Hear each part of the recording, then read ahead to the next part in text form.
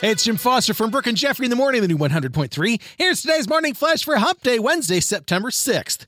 Sad news from Joe Bro World. Jonas and Sophie Turner made it official on Instagram, saying they've decided to end their marriage. Saying, after 4 wonderful years of marriage, we have mutually decided to amicably end our marriage.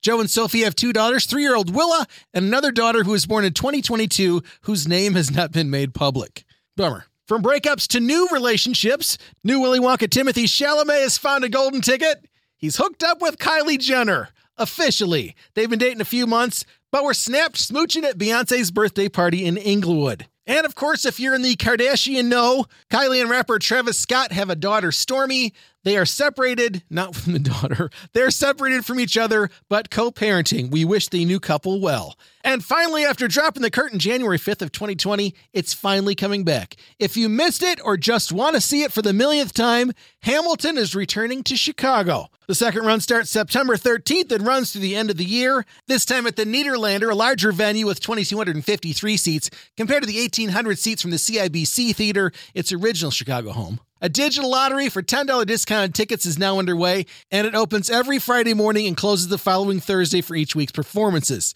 Each winner can purchase up to 2 tickets. The discount tickets will be limited to 36 tickets for each performance. How cool is that? For more info, head to BroadwayInChicago.com. There's your Wednesday morning flash. Have a great day, and thanks again for checking out the new 100.3. She loves the 90s and 2000s.